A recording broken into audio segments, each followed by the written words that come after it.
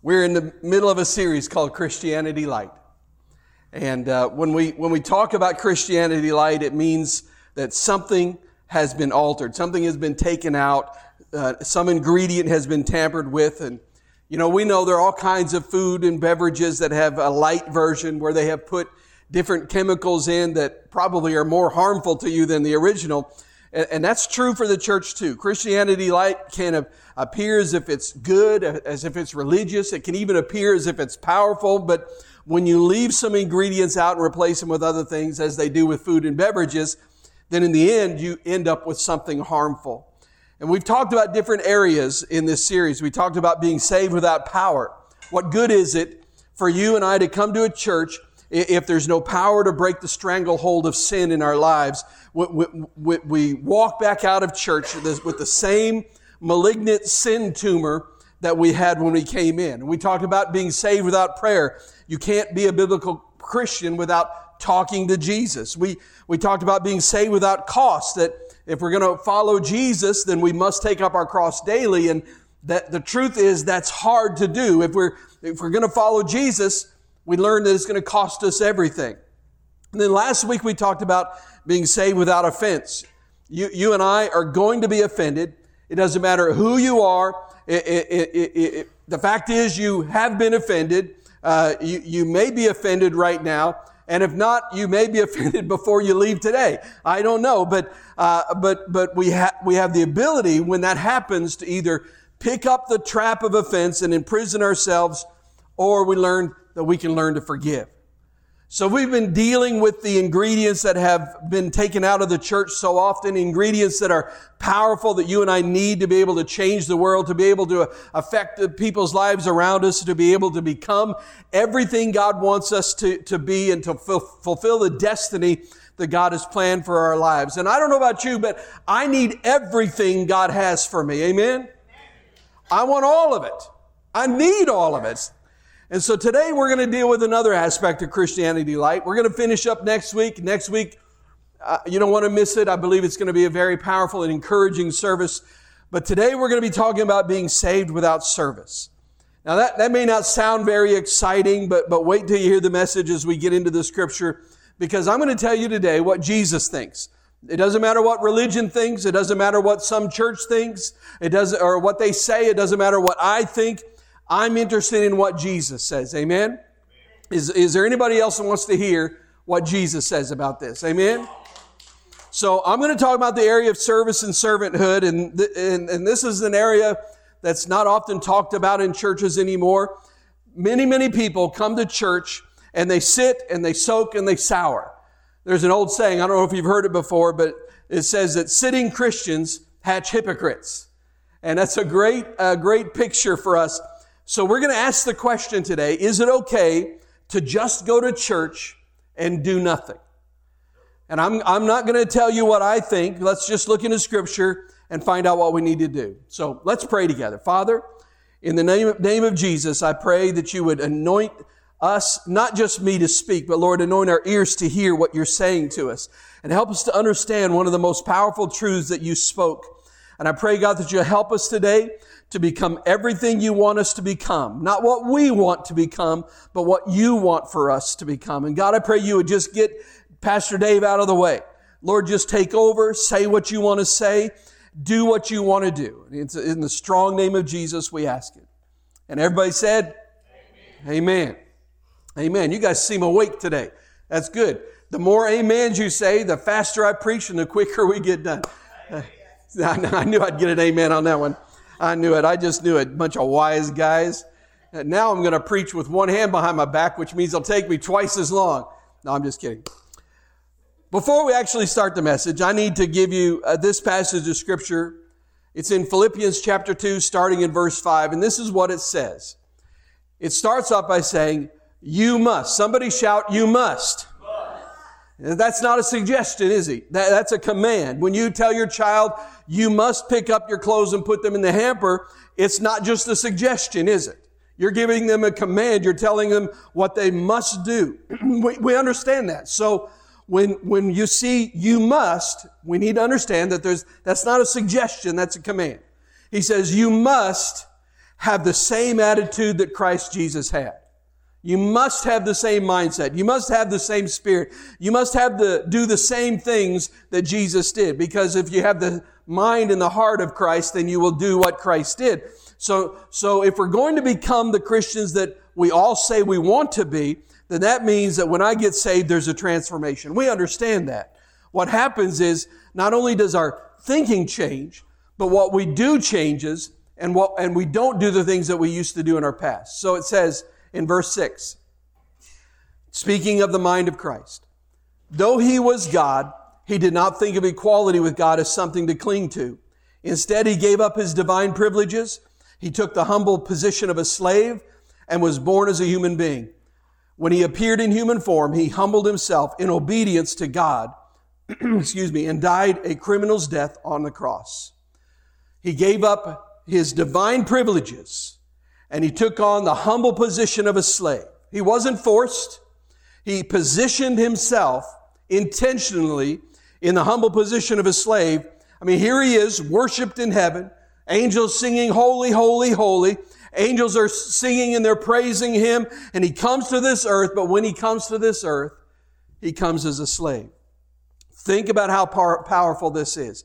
He humbled himself in obedience to God. That's what it says. So humility is connected to obedience.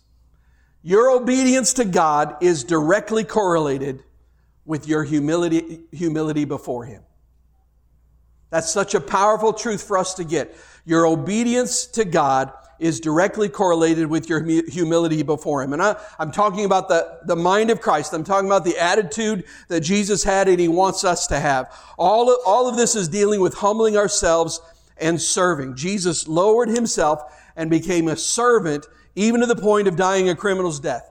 And we know in Scripture, Satan stepped up and tried to advance himself, but God demoted him. We know that Jesus stepped down and God exalted Him.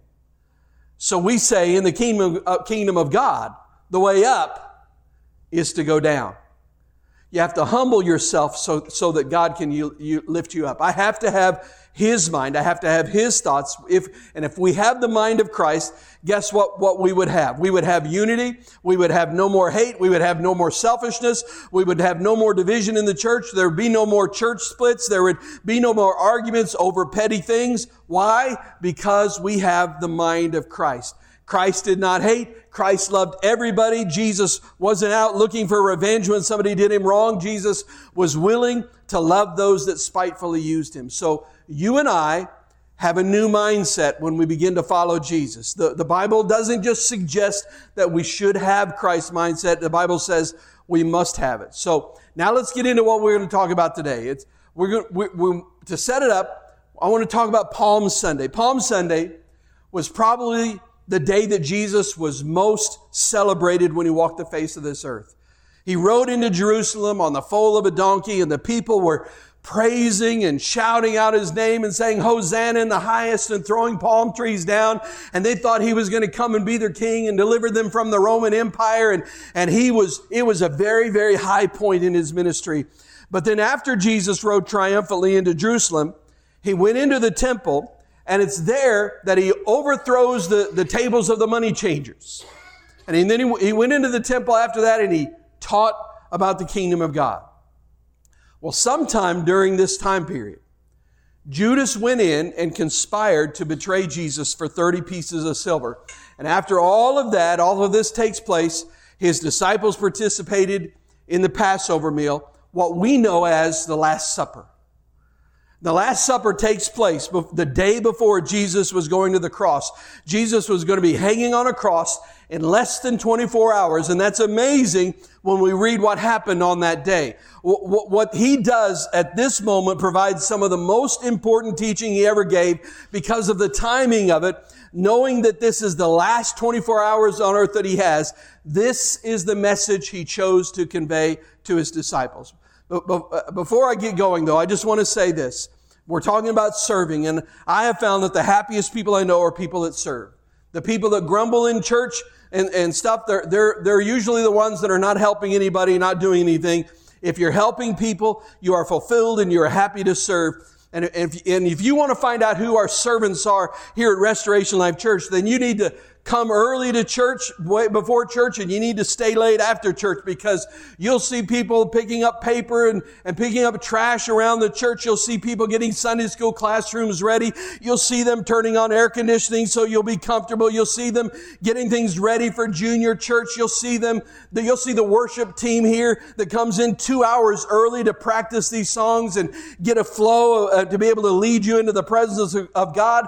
Somebody has to take care of the sound system and the microphones. Somebody has to get all the computer visuals ready for the service. Somebody has to take care of the live stream. Somebody has to make sure the building is locked up when we're all done. On those Sundays when we have a potluck, somebody has to set up beforehand and has to clean up afterwards.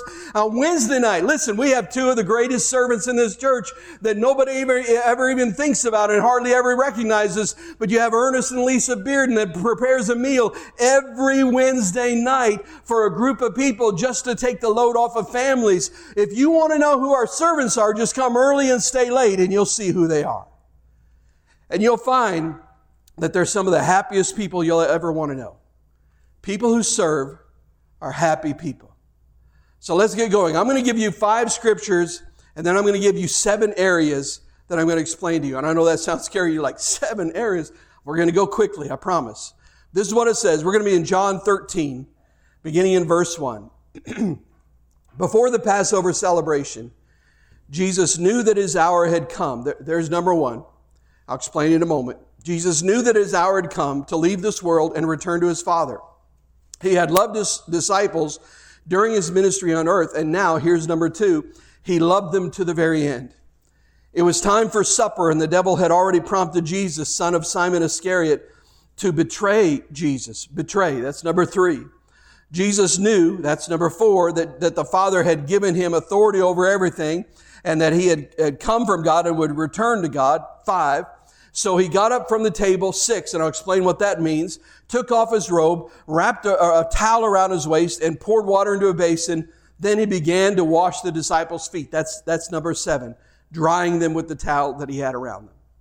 In these 5 verses, there's 7 areas dealing with servanthood. Here's number 1, and as I said, I'm going to go kind of quickly, so just try to listen fast while I talk fast. The Bible says that Jesus knew that his hour had come. The Bible says that we are to have the mind of Christ. I need to think like Jesus. I need to have his attitude. I need to know what he did. I need to know how he responded to things. I need to know all of this because it helps me become like him. And if I'm going to be like Jesus, then I need some information about how he lived and what he did. And here we know that Jesus knew his hour had come. He knew he was going to die, willingly lay his life down. He was going to go on the cross. He was going to go through this. Here's what it said. Before the Passover celebration, Jesus knew that his hour had come to leave this world and return to his Father. He knew that it was time for him to die. Now, if he says that you're going to have to identify with me, then guess what? That means you're going to have to die. Now, you may remember a few weeks ago, the very first week of this series, I believe, when I said Jesus didn't come to hurt you, he came to kill you. And he didn't come to kill you physically, but he came to kill your pride. He came to kill your rebellion. He came to kill your anger. He came to kill your criticism. He came to kill your offense. He came to kill all of that mess from the flesh in our lives. He came to kill these things because he knows that these things are killing us. How many of you like a good old Western movie? There are a few of us here. I know there are some here. And here's the thing. Have you ever seen one of those old cowboy movies where the bad guy just won't die? You know what I'm talking about? I mean, he gets shot 26 times with a 6-shooter without reloading, by the way. And he gets shot 26 times and he still won't die.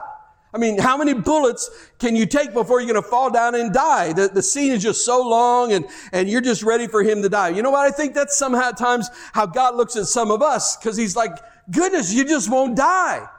You know, you crawl up on the altar but you won't die. You just keep crawling right back off. You keep moaning, you keep complaining, you keep griping, and God's up in heaven and all the angels are like, would you just hurry up and die? If you're going to be with the crucified Christ, you're going to have to crucify yourself. You're going to have to lay your life down on the cross and let Him crucify you. And the quicker you can lay down and let Jesus, who is an expert at this, take you, crucify the old Dave. The quicker you can let Jesus take the old you, then the quicker you'll have a resurrection into something new. That's the key. We lay down our lives, we die to ourselves because He is bringing new life to something brand new in us. And you'll have the new mind that Christ wants you to have, but you have to die to the flesh. You have to do this. And here's the deal. We squirm. We don't like this. I don't want to let go. I don't want to do this. I don't like that person. I hate them. I'm never going to forgive. I'm holding on. And the angels are they're up in heaven and they're pulling their little feathers out. I don't know if they have hair, so I'll just say that. But I just don't know. But we have to die to ourselves. Here's number 2. Jesus loved his disciples to the end. Now this is important. Here is Jesus. In 24 hours, He's going to the cross. Less than 24 hours, He's going to the cross. And it says He loved His disciples to the end. Look at the scripture, second part of verse 1. He had loved His disciples during His ministry on earth, and now He loved them to the very end. You know, the longer I live, the more I appreciate the quality of loyalty. Don't you appreciate people that are loyal to you? Amen, don't you? That they just stick with us. You know, we're nasty, we're bad, we're terrible, but He just sticks with us.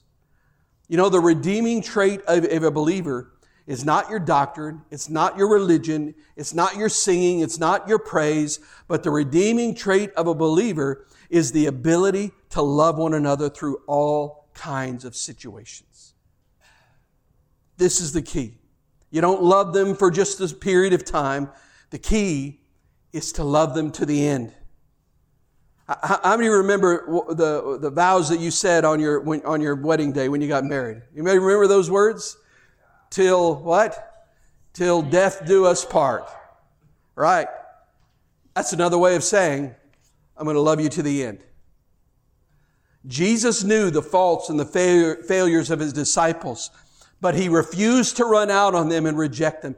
He didn't quit on people. You know, too many of us, and it's not the way of Christ, but too many of us quit on people. We give up on people. Well, you don't know what they've done. You don't know how bad. I've tried and they just keep stabbing me in the back. It doesn't matter what they've done. You don't give up on them. Once you start breaking relationships, guess what? It becomes a lot easier to keep on breaking relationships. It's a lot easier to keep writing people off. It's a lot easier to say, I don't think I'm ever going to get close to anybody. You have to understand that real Christianity with all of the ingredients says, I'm coming into a covenant relationship with you, and I'm not going anywhere till the end. I'm not going to give up on you. I'm going to keep on loving you. I'm going to keep on praying for you. I'm going to keep on serving you, even if you reject me, even if you hurt me, even if you spitefully use me. I'm not going to quit loving you, period. Ever. That's what it means to be a follower of Jesus, because that's how He loved us. You know, what's amazing is that we run out on people so quickly. We judge people so quickly.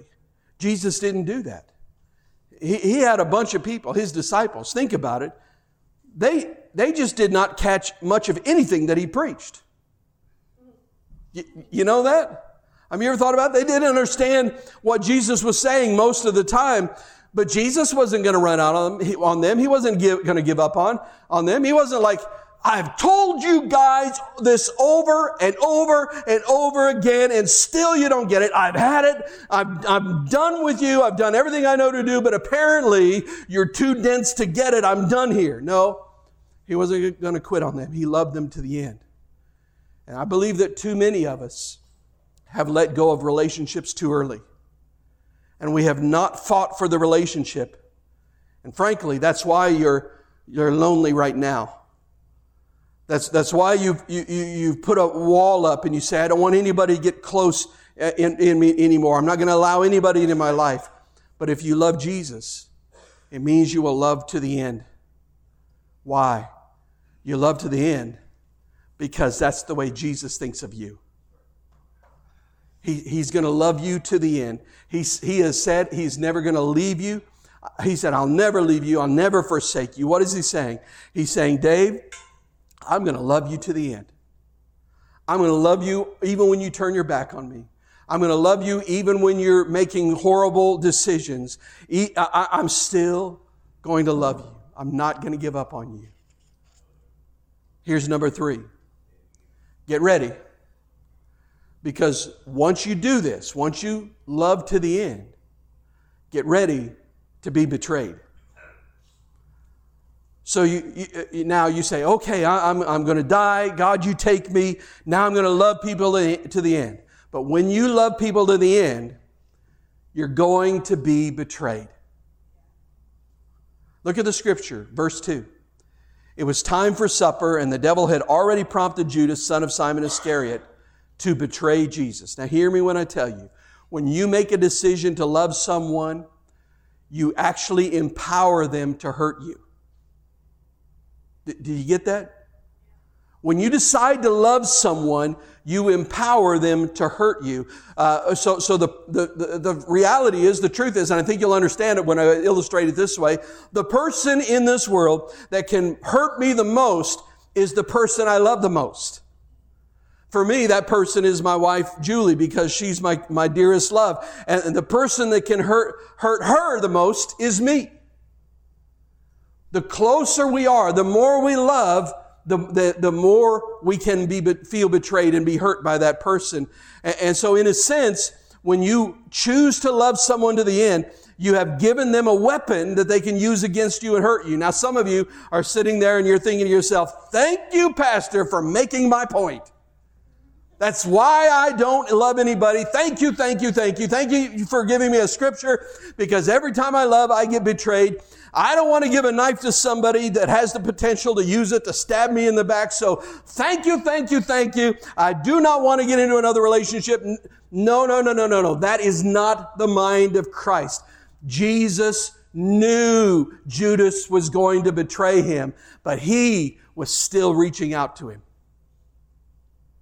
Do you see that? It says in the very first part of the chapter, Jesus knew all these things, including He knew that Judas was going to betray Him. And yet it goes through, and you don't read anywhere in that passage where He's serving and He's washing their feet, where He gets to Judas and says, oh, not you, buddy. Not you. He knew He was going to betray Him, but He was still reaching out. Jesus was betrayed. But did He not go ahead and offer the bread to Judas at the Last Supper? That was a sign that was saying to Judas, I know what you're doing, but I forgive you. There's still a chance to turn around here. I might not be able to stop the crucifixion, but maybe I can stop you from being part of it. I'm trying to reach out to you. Judas betrayed Jesus, but didn't Jesus still wash Judas's feet? He did. Jesus knew that Judas was going to betray him, yet He still chose to get down on His knees and kneel before Judas and perform an act of servitude that was usually reserved for the lowest servant in the household. Tell me, if someone betrays you to the extent that you're going to die, are you going to go ahead and reach out to them and serve them in the most menial and demeaning way? Jesus says, hey, do you have my mind? Here's the real question for us.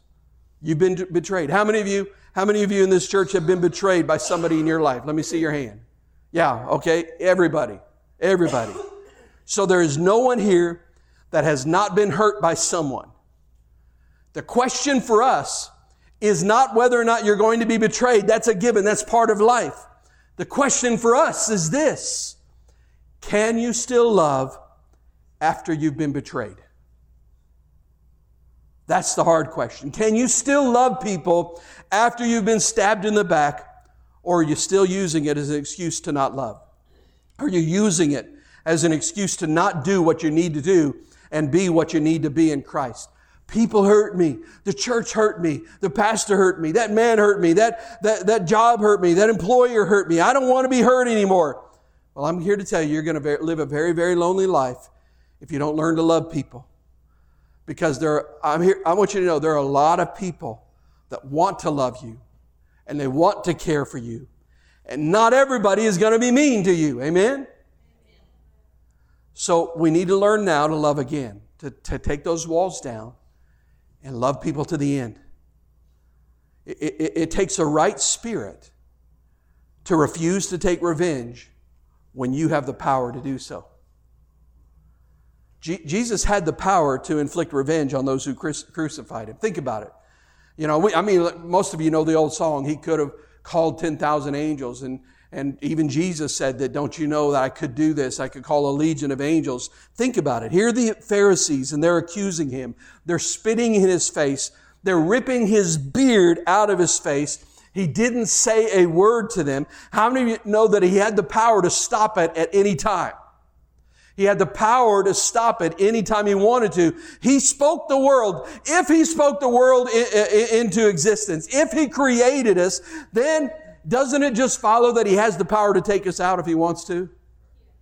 When they nailed His hands to the cross, He had the power to do something about it if He chose to. You know, He could have been like, let's see, a lightning bolt right here. Pow! Take that, sucker.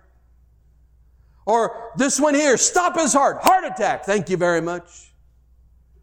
He could have done that. He had the power to do that, didn't He? He could have done that. And listen, you may have the power to strike back at the person that betrayed you.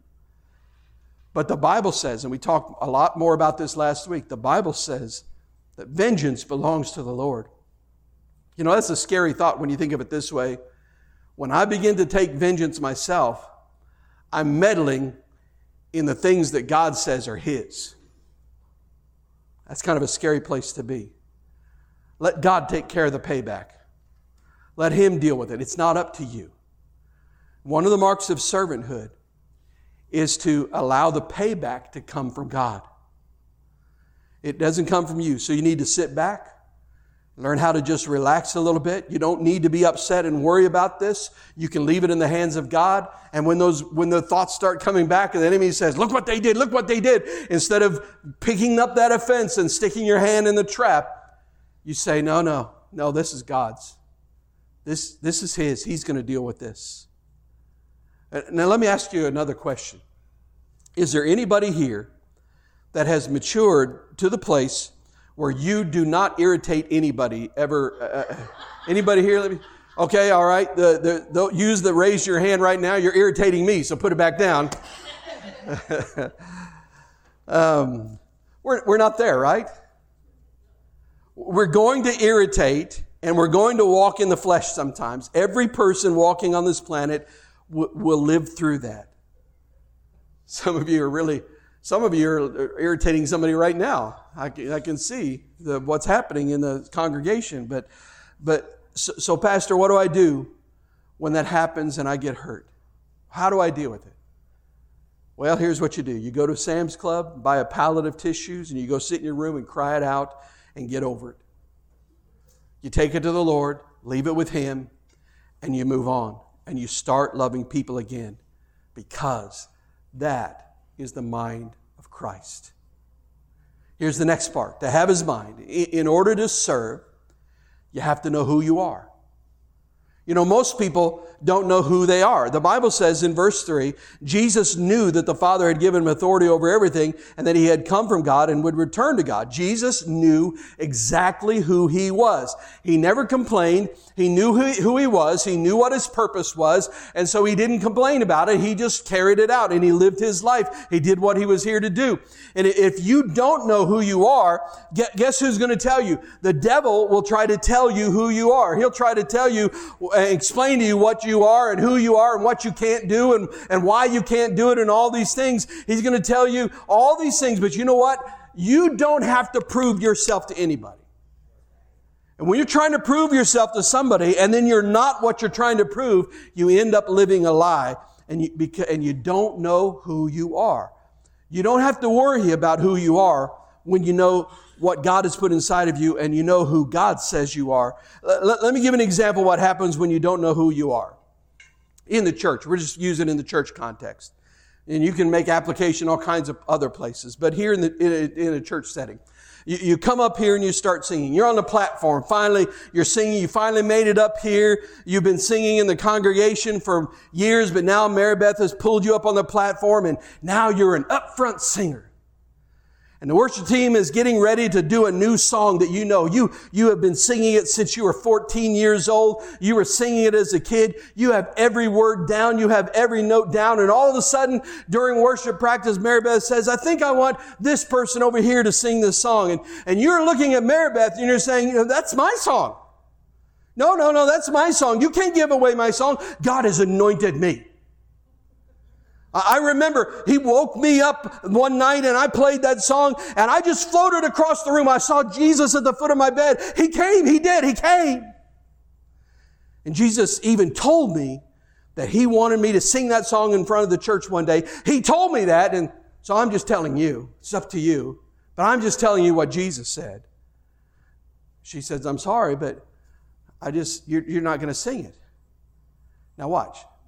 If your identity of what you think you are is just to be a singer, and now you don't get to do what you think you should do, you leave the church. Do you think you're just a singer? Is that who you are? I want to sing, and if you don't let me sing, I'm gone. Is that all your life is made up of? Or, I'm an usher and the Lord called me to be a once-a-week usher, and Gerald asked me to do it once a month. I'm not a once-a-month usher. I'm called to be a once-a-week usher. Now he says do it once a month. Well, I'm not going to this church because I'm not used to being not being used at all, and I'm a once-a-week usher. So you leave the church because you think your identity is based on what you do instead of who God says you are. We get identities confused in the Western world so much. Like, for example, in the Western world, they've done surveys to show this. You go up to a man and you say, who are you? And they start answering with answers like, well, I'm a lawyer. I'm a welder. I'm a retired. All these things. And we tend to answer by what we do. But if you go into many other cultures, in Africa, for example, and you say, who are you? You know what their answers are? I'm a father. I'm a son. I'm a brother. You see, we so often base our identity on what we do and what we think we're supposed to do, when the truth is you don't need to worry about what you do, because who you are, if you're a follower of Jesus, if you're like Jesus, who you are is you're a servant. You say, well, I'm a child of God. Yes, you are. That's absolutely true. But it does not take away from the fact that if we're going to be like Jesus, we are going to be servants. We get caught up in all the privileges and we forget the responsibilities. You're a servant. And if you're a servant, that means you will do whatever needs to be done to fulfill your master's wishes. Not just what you want, but what needs to be done.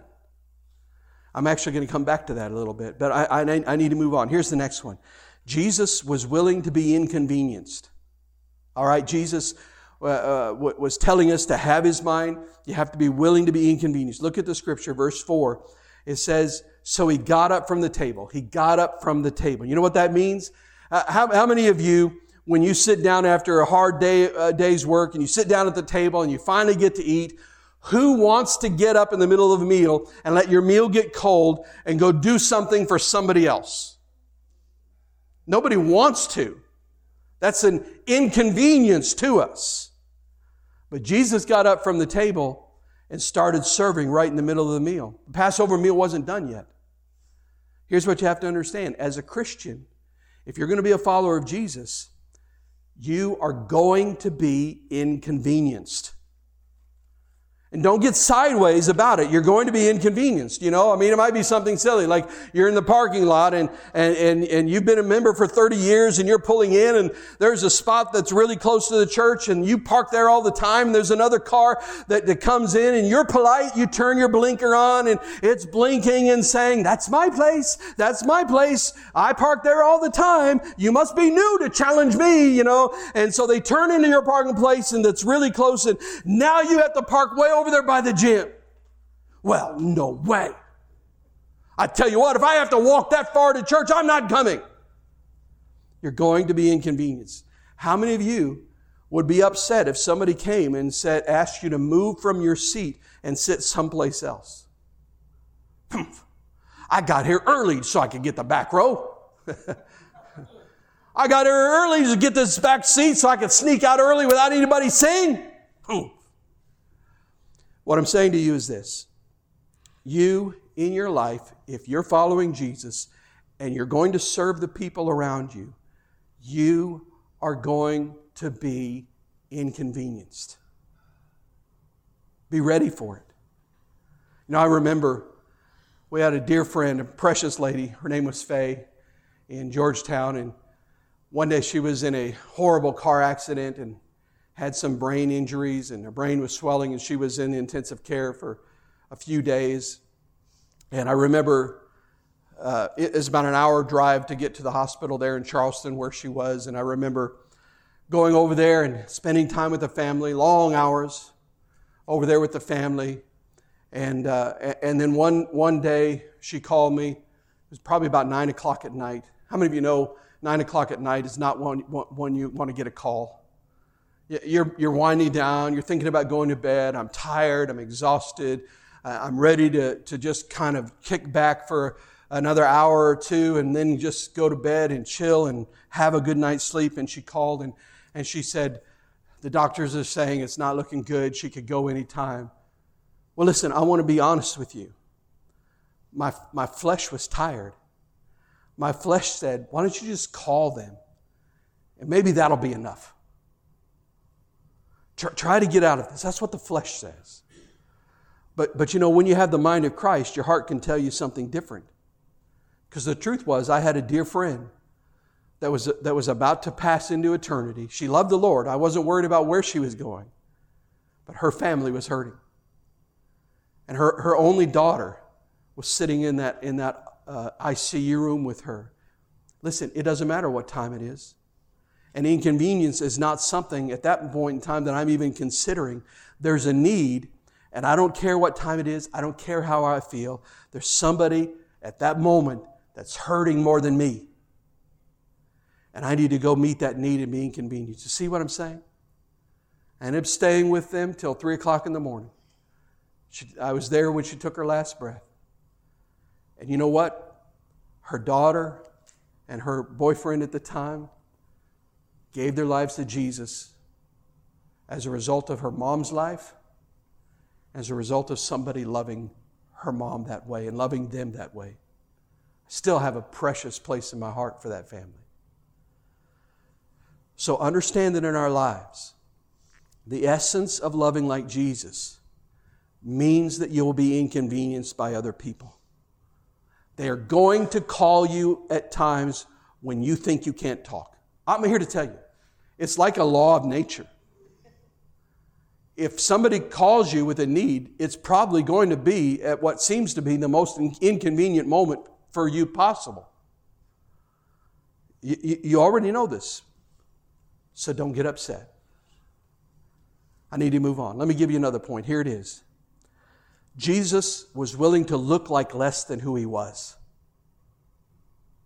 Can you do that? Can you move from where you are as, say, the owner of some business and then start picking up paper outside or maybe even cleaning a toilet? If you see something in the bathroom on the floor that needs to be cleaned up, can you go ahead and clean it up? Or do you say, that's not my job? Can you lower yourself from where you are and become all things to all people and do whatever needs to be done rather than saying that it's below you? Are there things that you're unwilling to do because you feel that it's beneath you to do such thing? All I can say is, thank God, Jesus didn't think like that. The Bible says in verse 4, so he got up from the table, took off his robe, wrapped a towel around his waist. What that means is he took the lowest form of a servant. He got ready to wash the feet of the disciples, which was the job that was reserved for the lowest servant of the household, the lowest person on the totem pole. He took on the mantle of a servant. He took the towel of a servant. He washed the disciples' feet. He dried their feet, their dirty, stinking feet. Here's Jesus. Here's the one that is sitting on the throne of heaven with a crown today. And here he is washing feet, which was the most demeaning of tasks performed by the lowest of the servants. These are nasty, dirty feet that have been walking on dusty, dirty roads, and he's cleaning the feet of his disciples. This is what Jesus did. This is what our master did. And he said, the servant is certainly not greater than the master. Jesus is saying to us, there is no job that is so beneath you that you cannot lay aside your pride and do it. You need to step down. You have to go down in order to go up in the kingdom. You have to go down. See, we're in America, and in America, we're a proud people. You know, I don't know if I want to do something like that. You know what I found here in America? In America, we think we have to have something in order to be something. I have to have something in order to be something. I have to have a car. I have to have a better car. I have to have a house. I have to have a bigger house than you. I have to have nice clothing. I have to have money. I have to have stuff. And your life becomes all about your image. No. Forget your image and do whatever the people around you need you to do in order for them to see Jesus. Be whatever kind of servant people need you to be in order to reach them for Jesus. Let's as a church, listen, let's not just run in one lane and expect people to conform to our ministry in order to reach them. Let's change in whatever ways we need to change in our methods to meet the needs of people, no matter what that need is. Let's fill that need any way we can. And I'm here to tell you now, when you begin talking about serving in the church, I want you to know God is going to test your attitude on the back row ministry before He'll ever move you to the front row ministry. He's going to show you where you really are and what's really going on in your heart. He doesn't test your attitude because He needs to know what's there. He already knows. This is what we got to understand. When God asks questions, when God tests you, He's not testing you because He's saying, I wonder what they'll do. He already knows. He already knows what's in our heart. He tests us so that we will be able to see what's there. Because our hearts are deceitful. Jeremiah 17:9, the human heart is the most deceitful of all things and desperately wicked. Who really knows how bad it is? Your heart and your emotions will lie to you, and in order your heart and your emotions will lie to you, and you will believe it. You know why? Because you want to believe it. God will test your attitude toward being a servant in order to show you where your heart really is. To show you if there's pride hidden there. Because listen, pride is so insidious. Pride, I believe, is the most difficult sin to see in ourselves. Why is that? Well, it's because pride, by its nature, tells me I'm good. Pride tells me I'm okay. I got it going on. So it's really hard for me to be able to be honest with myself and see that. And so God puts us in positions where He says, will you serve? Here's an opportunity for you to do something, for you to lower yourself, for you to serve someone else. And if we hesitate at that, that is God showing us there's pride there that I need to deal with. God will test your attitude toward being a servant so you can see where your heart really is. You know, I sometimes have people come to me as the pastor of the church and they tell me who they are and why I should have them there. I'm telling you, true stories here. I'm going to tell you some of them. I'm not going to use the real names. But, you know, somebody comes and says, hello, it's nice to be here today. I'm Prophet Jones. Well, good to meet you, Prophet Jones. How are you doing? And I don't know who gave him the title prophet. Most of the time, they just take it on themselves, frankly. Well, I have a word for your church. I'm not making this up. This actually happened. This particular event didn't happen here. But I have a word for your church. And I need to share it with the word with the people today. Okay, well, listen. I understand that God has given you a word, but here's the deal. Why don't you find a place to sit, and I'll talk to you about it a little bit later. You don't understand. God has given me a word for the church to bring revival right now. Well, that's good. That's great. Why don't you just sit right there, and then we'll talk about it after service. And then the response, well, I cannot believe that you're treating me this way. You didn't even recognize me as a prophet when I came into this place, and you have disrespected me. I have this word, and you should let me speak to your people. No. Listen, I'm responsible for what is said to these people. And you're going to have to prove yourself faithful before I ever let you stand here. The highest title you can have in your life is the title that Jesus had. He was a servant. He's the Son of God. He was the greatest servant this world has ever seen. And He humbled Himself, became a servant. I've had people, this is also in a previous church, a guy came up to me at church and said, Pastor, I want to lead worship. I want to be your worship leader. He was new to the church. I want to be on the platform. And he literally told me, I can do this better than anybody you got up there on the platform. Well, already, right now, I was like, you're not getting anywhere near that place, buddy. And I said, okay, well, why don't you sit there and just come and worship and for a few months and just be faithful, show your faithfulness and show your worshipful heart, and we can revisit that later if this is what God has planned for us. And he's like, no, you don't understand. I didn't come just to sit around. I came to be on the platform to sing. I'm sorry, well, you're just going to have to sit back for a while. Well, if I can't do that, then I'm out of here. And he was gone. See, if you can't become a servant and say, I'm going to do whatever the church needs me to do, then you are not ready to get on the platform for ministry. Because honestly, the platform is one of the easiest places in the world to backslide, because it's the easiest. You feel the most pressure when you're in front of people to play the game and to wear the mask, and it's the easiest place in the world to lose it all because you're playing the part. And if you're not ready for it, frankly, it could destroy you with pride, and it could wreak havoc in the church. You understand what a servant is? I mentioned this earlier. A servant is someone that will do things that they don't want to do. A servant isn't someone that just does the things that they want to do, that they like to do. I think that's wonderful when you get involved in a ministry where it's your area of gifting and you enjoy that. And I think that should be your primary area of ministry. But I also believe that every believer's secondary area of ministry is any place where there's a need. You know what? We need more people who have the ministry of putty. You know what the ministry of putty is? You fill in the cracks wherever they are. A servant is someone who will do what needs to be done, even if they don't want to do it. If you say, I'll do this, but I won't do that, then you're not a servant.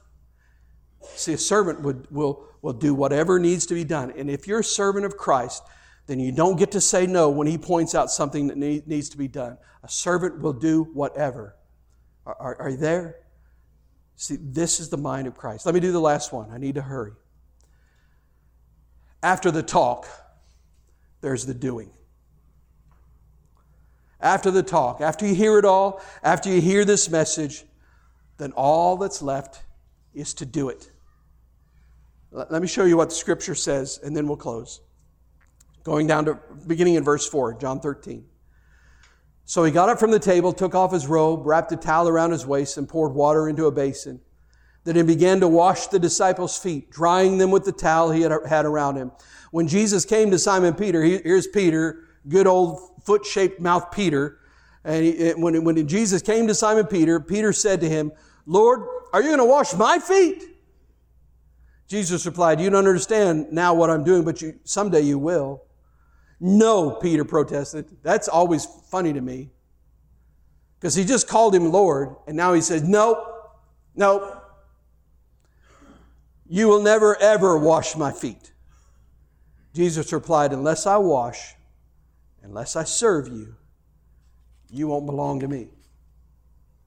Unless I serve you. Unless you learn to serve someone from Jesus' example, you don't belong to Him. One of the traits of being a disciple of Jesus is being a servant. And if you're not, then you don't belong to Him. I'm going to read another passage of Scripture here, beginning in verse 14. Same chapter, John 13. And since I, your Lord and teacher, have washed your feet, since I have served you, you ought to wash each other's feet. You ought to serve each other. I have given you an example to follow. Do as I have done to you. And listen, I want to say this. You know, today, you know, people will have these foot washing services, and there's nothing wrong with that. But listen, if that's all this means to you, then you're not getting the point of it. Because you can wash somebody's foot in a foot washing service and still miss the point that what Jesus was trying to say is you should be willing to do the worst thing imaginable to serve people around you. So you can wash somebody's feet and have this great emotional moment and then walk out and be unwilling to do something that you feel is beneath you. I think if we lived in today's, if Jesus was living in today's culture, it might be something more along the lines of Jesus, cleaning the toilets instead, or Jesus going out and serving, you know, the homeless and picking lice out of their hair or something. Whatever it is. He said, we're going to serve Him. Then there's one more, verse 17. He says, now that you know these things, God will bless you for, everybody say it with me out loud, God will bless you for doing them. Say it again, for what? Doing them.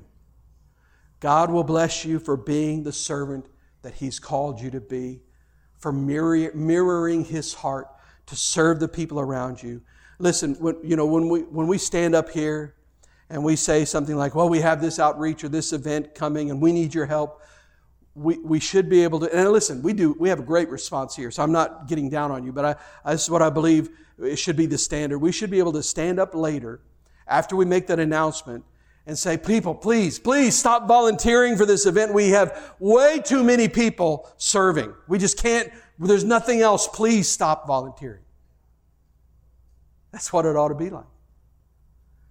In our church, we should never have to beg for people to step up and fill a need. And we rarely do. That's one good thing in this church.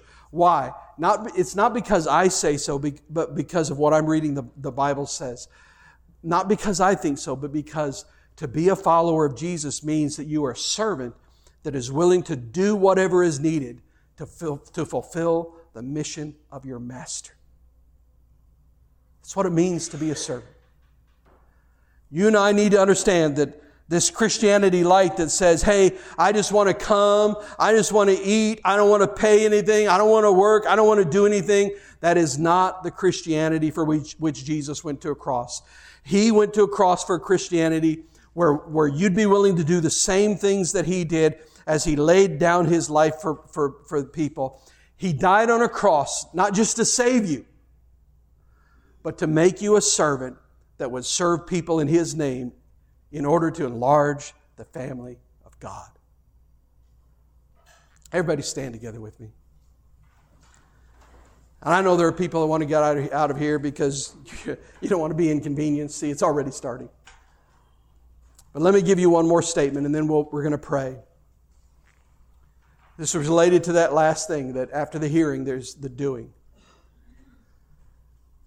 It is this statement.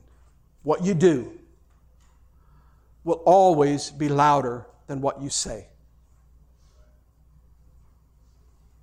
What you do will always be louder than what you say. You're in the hospital. You know, I could write a note to you and you'd probably get that note or even a phone call and you'd say, that was great, I sure appreciated that. Or I can come to the hospital room and I can pray for you. And what I did is going to be even greater than what I said. You see what I'm saying? And both are good. There's nothing wrong with either one of them. We need to say good things, but doing those things moves us to a whole new level. It's the same with God. God is looking at us and He's saying, don't say you love me. Don't say you serve me. Don't say you follow me when you're not doing anything. And I'm not talking about just service in the church. I'm talking about serving people. Yes, it includes serving in the church and ministries. There's so many things that we want to do. We want to have hospitality teams and prayer teams and altar teams and administrative teams. We want to have so many things. There's so many areas that you can get involved in. But listen, it's not just about what you can do in the church building and in this church body. It's about serving people around you, especially those who spitefully use you. Anybody here have anybody in your life, maybe it's a coworker, that just is a spur under your saddle? You know what I'm talking about? Yeah. Some of you are like, let me count the spurs. Listen, here's the hard part for our flesh to swallow. Jesus put you there to serve them. He put you there to serve them. And when you serve them, they may not receive it at first, and they may never acknowledge it. But you know what matters? The one to whom we will answer is seeing it and taking note of it. So in the end, when I serve those that consider themselves my enemy, when I serve those that hurt me, when I serve those that are just that irritating source, then not only do I have the opportunity to show them the love of Jesus, but I know that my Savior is watching and He's pleased with that. Listen, it would be unbelievable for a church to move to a place where, everyone tithes, everyone serves in a place, everyone just says, hey, what do you need? Let me find whatever you need. I'll do it. Doesn't matter what it is.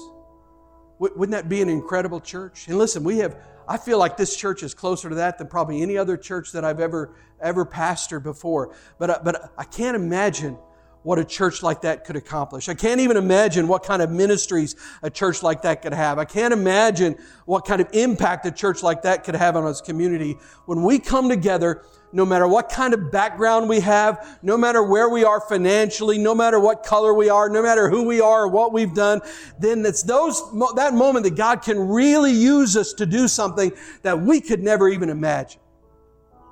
God can use us when we realize that we have to go down in order to go up. God can use us when we realize that we have to go down and serve anyone and everyone.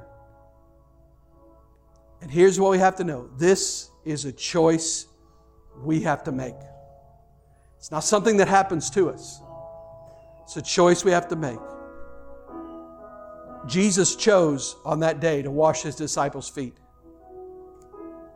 And you're going to have to choose this. But let me tell you this. Not that I have so far to go in this. Don't think that I'm putting myself up there as an example.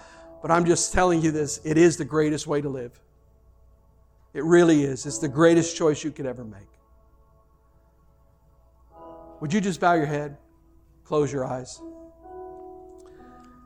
Listen, there are some of us that have been in church for a long, long time, but you've never gotten really serious. You feel better when you come to church because the Spirit of God is strong in this place and it makes you feel better, but then you end up going right back to where you were before and back to the same place that you were before, and you've begun to wonder if this thing really works. And the issue is that you haven't changed. You haven't allowed God to take it all, and you haven't allowed surrender to Him to the point where you're ready to serve anybody, and maybe these other areas, whatever. If that's you, I just want to pray for you. And all over the building, if you'd say, Pastor, I want you to pray for me, would you just lift your hand right now? Yes, I see it. Yeah, several hands all over the place. The other question for us today is, how many of you today would say that the Lord has really spoken to you, and you'd say that He's saying to you, you can do a lot more than what you've been doing. And He's saying, I want you to step up in your serving, not just in the church, but I want you to become a servant at heart. If you hear God speaking that to you, would you slip your hand up so I can pray for you today? Yes, all over the place, all over the place. All right, I'm going to pray for you all in just a moment, but I want you to hear this. You've said it. In response to what I've asked you, you've said it. But now what are you going to do? There are a lot of things in this church, a lot of ways you can serve. We need your help in this church. We need youth workers and children's workers. We need Wednesday youth workers and kids workers. We need helpers for the Wednesday meal. We need so many things. We need your help to reach this city. So here's what I want you to do, especially if you raise your hand. I want you right now, would you just put your right hand over your heart and just raise your other hand, your left hand toward heaven. And I want you to just pray this prayer with me. Would you do that? Just repeat, everybody repeat this prayer. Heavenly Father, here I am. I'm here to serve. This is not about me. I'm ready to surrender everything. I give you all of me.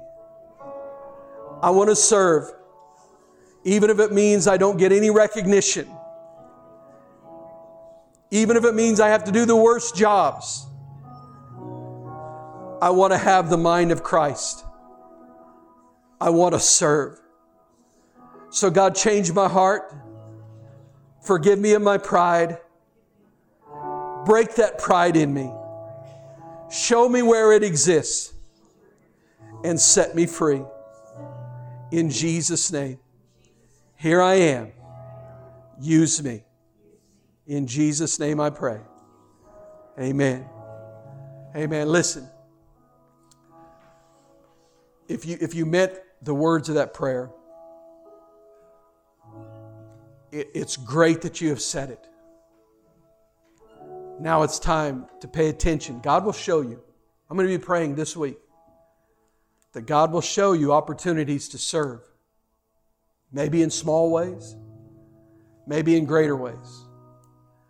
And that all week long, you'll have that opportunity. And when the opportunity comes, take advantage of that divine moment. Do it. Serve in the name of Jesus. Get that cup of cold water and give it to them and say, this is because Jesus loves you. Serve them so they can see Jesus in you. Amen? Would you bow your head? I want to pray for you before we're dismissed and just ask God to bless us. Father, I do thank you for your word, and I thank you, Jesus, for your example. And Lord, it is so challenging for us because we are so naturally self-centered. We are not Christ-centered naturally, and we are not others-centered naturally. But God, you've called us to put you at the center of our lives and to serve you. And one of the ways we serve you is by serving the people around us so that they can see you, they can know you. And God, I'm asking right now, at this very moment, that you would give us divine opportunities, divine appointments all week long. Even today, Lord God, where we come in contact with someone and we see, show us those opportunities to serve. Help us to see them. And God, I pray that then we would respond in a way that honors your name so that other people will see Jesus in us. And God, we don't know how it will affect other people. We know you'll deal with them, but we don't know if they'll receive it, if they'll change. But God, in that process, I know you're going to change us. So have your way. Let us walk in your favor. Let us walk in your anointing. Let us be the servants of Christ. In Jesus' name we pray. Amen.